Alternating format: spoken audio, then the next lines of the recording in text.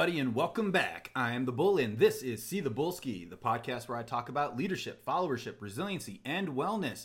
Happy New Year! It is 2023, and I am back and ready to go.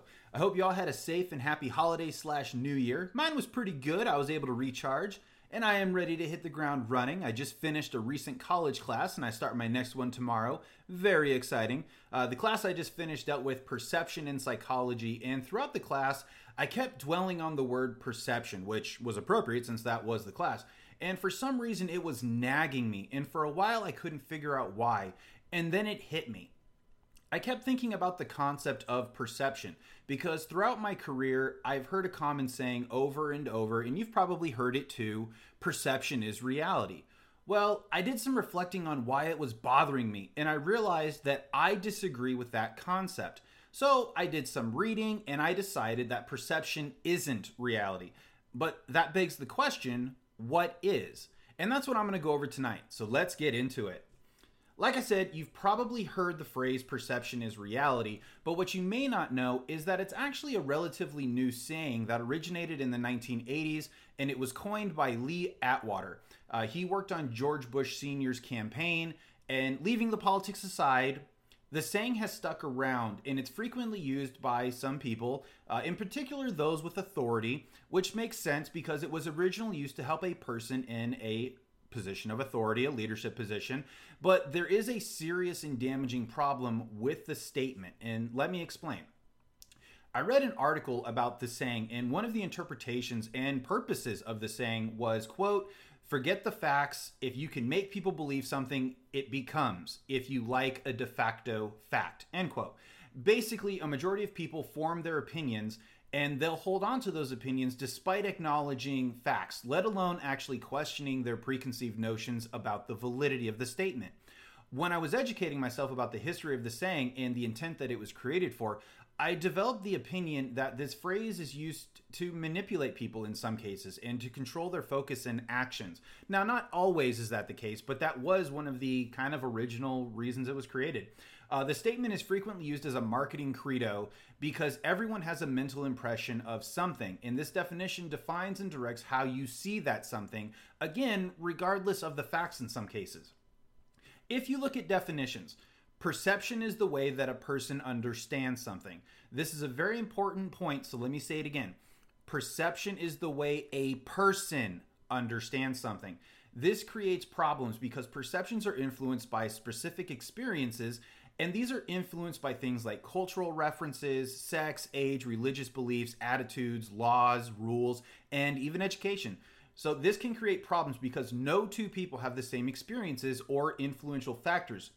So when things happen, there's going to be a disconnect from how all of the involved parties interpret the situation, and this creates some strife with leaders and subordinates because the unwritten rule is that the person with the highest authority is automatically right.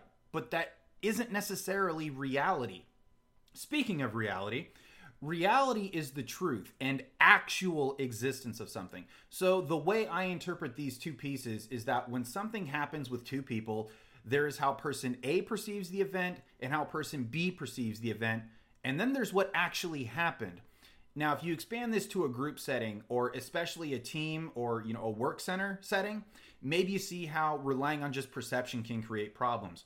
One of my favorite books, Thinking Fast and Slow by Daniel Kahneman, and Kahneman breaks down there's two systems of thinking in humans. There's systems 1 and systems 2. Now, system 1 is the almost instantaneous process that happens automatically without much effort, and system 2 is slower and requires effort or conscious direction. Perception, I would say, falls under system 1. Perception comes from our previous experiences or developed expectations against current situations. Now, system 1 is useful because the fact is, effortful thinking takes time and energy, and there's only so much you can process accurately in a day. So system 1 looks for shortcuts so that we can lessen the cognitive or mental burden. But systems 1 is far more likely to be wrong than systems 2. System 2, being the more effortful and directed approach, it does take more time and energy, but the payoff is you're more likely to be correct. Generally, our brains function in system 1 as much as they can, and they switch to system 2 when something catches our attention, like things we find important, interesting, or that may stand out. So here's an example. Say you're driving to work, right? When you're driving to work, have you ever caught yourself wondering if you actually, stopped at the stop sign or stopped at the red light, or did you, oh my gosh, did I run that stop sign? Did I run that red light? While it's possible you did, it's probably more likely that your system one was in control and you were in a sort of autopilot. You've driven to work so much that it doesn't require mental effort, so system one takes over. Well, let's say one day you're driving to work and you see an accident. Do you notice almost immediately that it has your total attention? Is it safe? Is anyone hurt? Did traffic slow down? Is there anything on the road that you need to slow down and drive around? The situation, the change, caused your system 2 to kick in because there are circumstances against the norm and you needed to pay more attention now. Now, our brains do a great job most of the time switching between system 1 and system 2. Most of the time. But there are times when we become over-reliant on system 1, and this creates problems because not every situation is the same, and when you're a leader, it's dangerous and ineffective to rely too heavily on system 1. Don't get me wrong. Perceptions can be useful and less time consuming, but remember, just because systems 1 is fast and easy doesn't mean that it's always right. And we do need system 2 because that is a system that allows us to acknowledge and or challenge perceptions to help ensure accuracy. Now, why should any of this matter? Well, when you're a leader, you have a lot to process and keep track of, largely people, and a difficulty a lot of leaders have is relying too much on just system 1. Wellandgood.com had a great explanation of a problem with the saying perception is reality.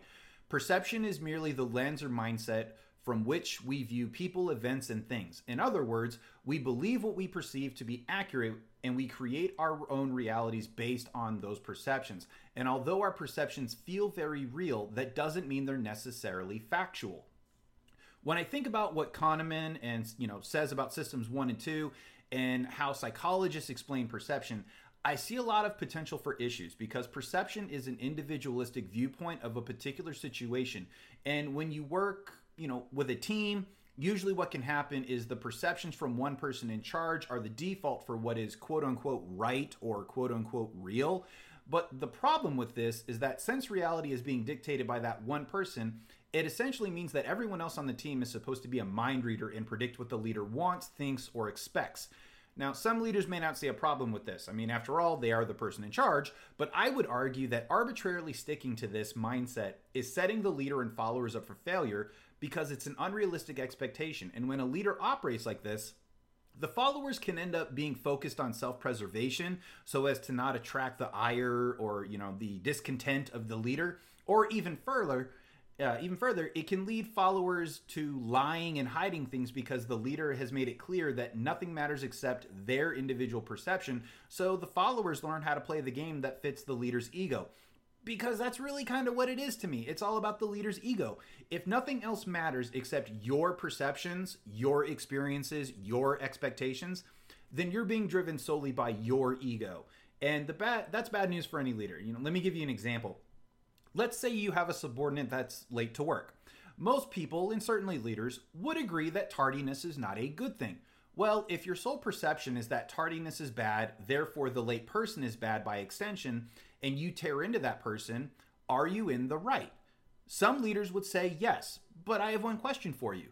Did you stop and ask yourself, let alone ask the other person, the late person, why they are late?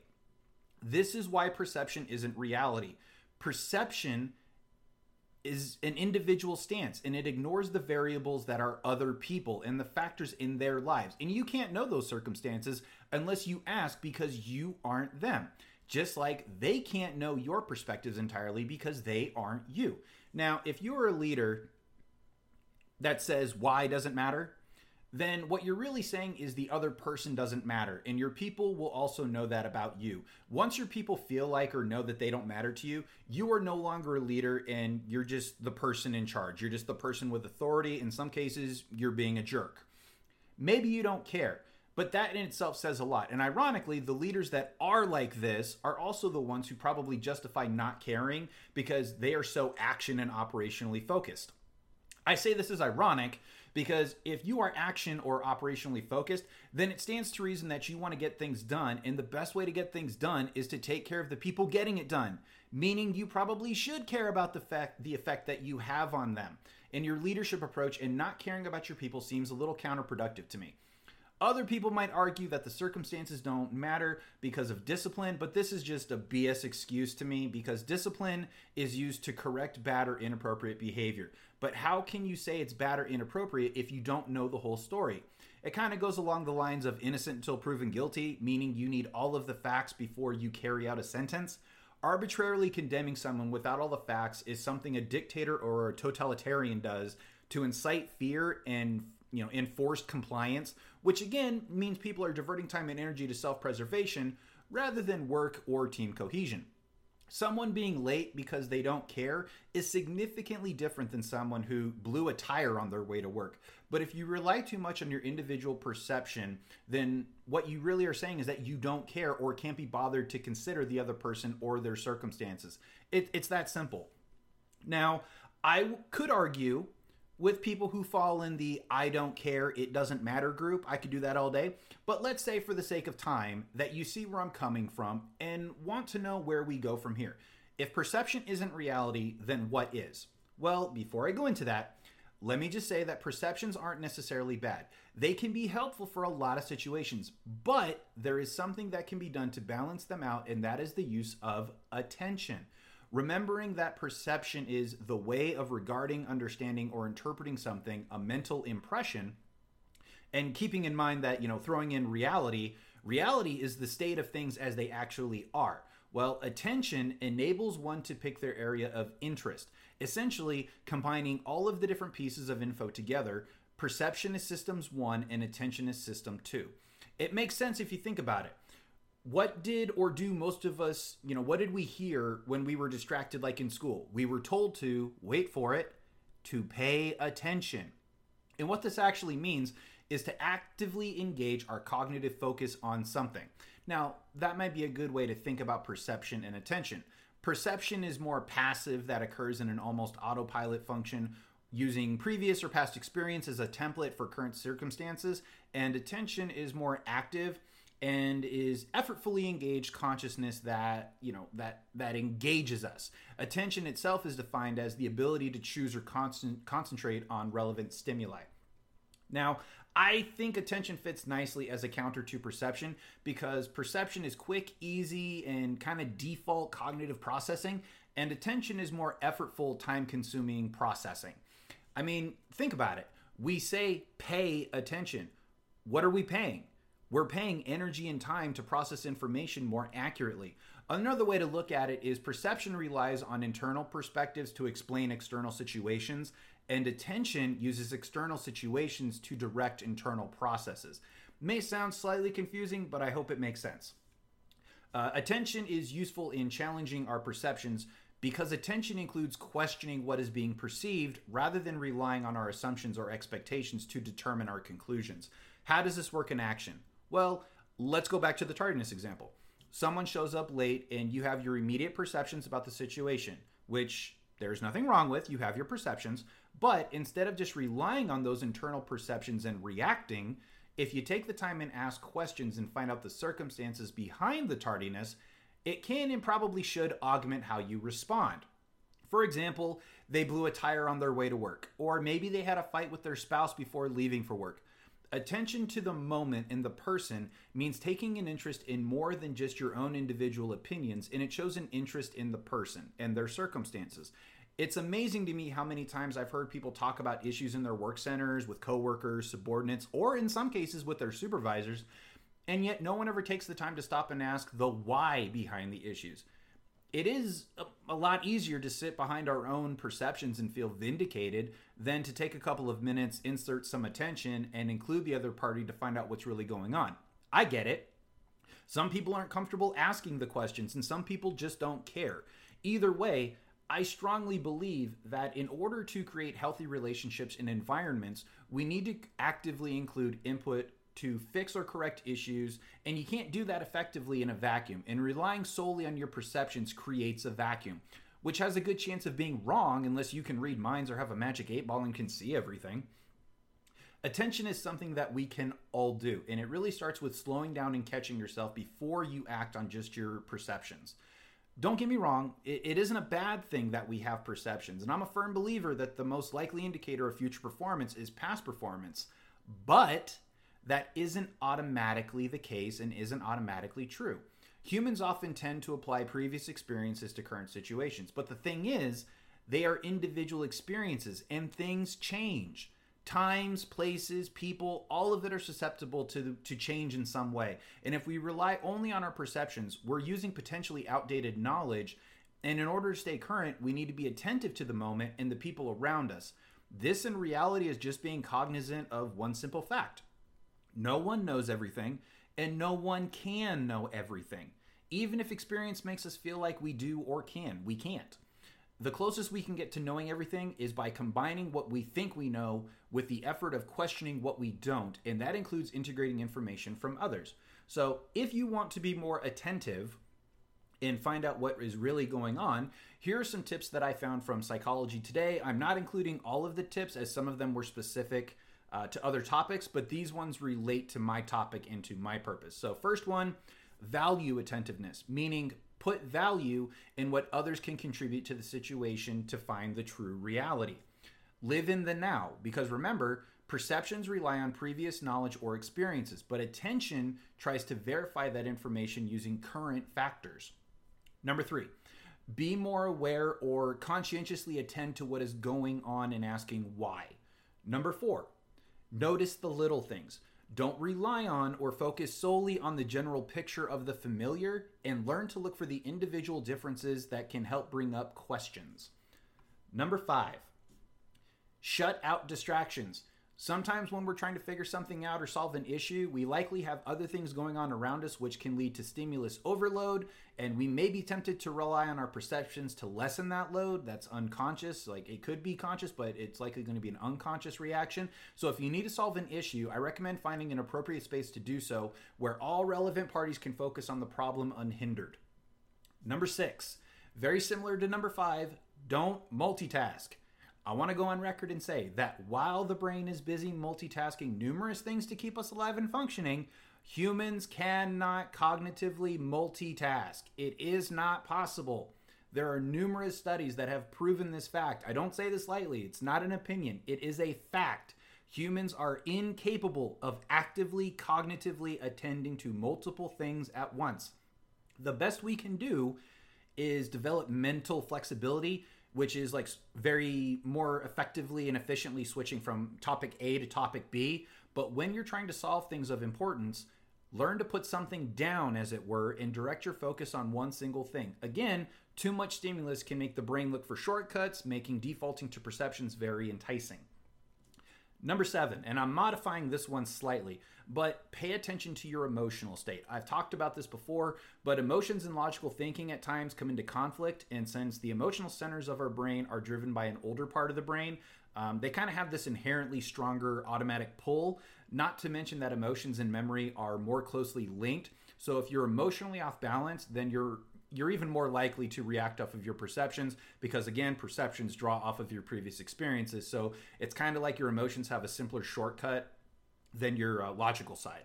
Number 8, practice attentiveness, or basically learn to slow down and catch yourself. One of the biggest tricks that I have been trying for a couple of years now is taking 3 deep breaths before reacting or responding. When we are stressed or in a rush, we tend to answer more quickly, largely relying on our unconscious processes or our perceptions to pull up the appropriate reactions. But by intentionally stopping and redirecting the focus to breathing prior to reacting, we gain better control, and just that slight pause can help engage your attention more effectively. Getting to the end, folks, but I want to bring something up really quick. I've mentioned reacting versus responding in a couple of my previous recordings, and I think that the argument holds up with this topic as well. Knowing what you know now about perceptions and attention, I think it's safe to say that perceptions are closer to reacting and attention is closer to responding. And yes, while perceptions are often going to be right and is a lot, like system 1, it's fast, it's easy, it's, simple processing. System 1 is far more susceptible to mistakes, and attention is like system 2. Meaning that it takes longer and requires more effort, but it has a much greater chance of being accurate. And when we are interacting with others, especially as leaders, but also as peers, we should be aiming at quality over quantity, because the best quality comes from cooperative quantity. The idea that perception is reality is highly flawed. And I found out there are quite a few articles that relate to this topic or that dance around this topic. But to my viewpoint, using the phrase perception is reality is ineffective. And it's damaging. It's a very damaging way of saying that only your perspective matters, which should never be the case. You are unable to control what other people perceive, and expecting others to know is just unrealistic and mentally unhealthy for you to put on or expect from others. Reality is a tricky thing sometimes, and by forcing others to operate under the illusion that perception is reality, it creates a hostile environment where people spend a ridiculous amount of time and energy to try and predict what someone else is going to think, feel, do, say. It's just not possible to do that. So, if perception isn't reality, then what is? I would argue that attention is reality. And now you know why. Reality is something that is created from everyone interacting with each other, and one person's position or authority does not dictate the reality for other people. But hey, that's just my perception of the topic. And I want to say thank you for paying attention. And yes, that was unbelievably cheesy, and oh well, I said it, get over it. Anyways, that's my thought on the topic. I'm sure people have different opinions, but this is just something for you to chew on. Decide for yourself if you think perception is reality or if you think my argument that attention is reality holds any water. Like I said, it's something that I've been chewing on for a couple of weeks, and I thought it was worth sharing, so I hope you like it. Anyways, again, Happy New Year's to you all. I missed you, and I hope you enjoyed my return. I really enjoyed my time off. But I was super excited to get this session recorded and to get back into the swing of things. So please remember to follow the channel. Click that follow button so you get all my weekly updates. And please share this out. Every download helps the channel. And with that, I will check you out next time.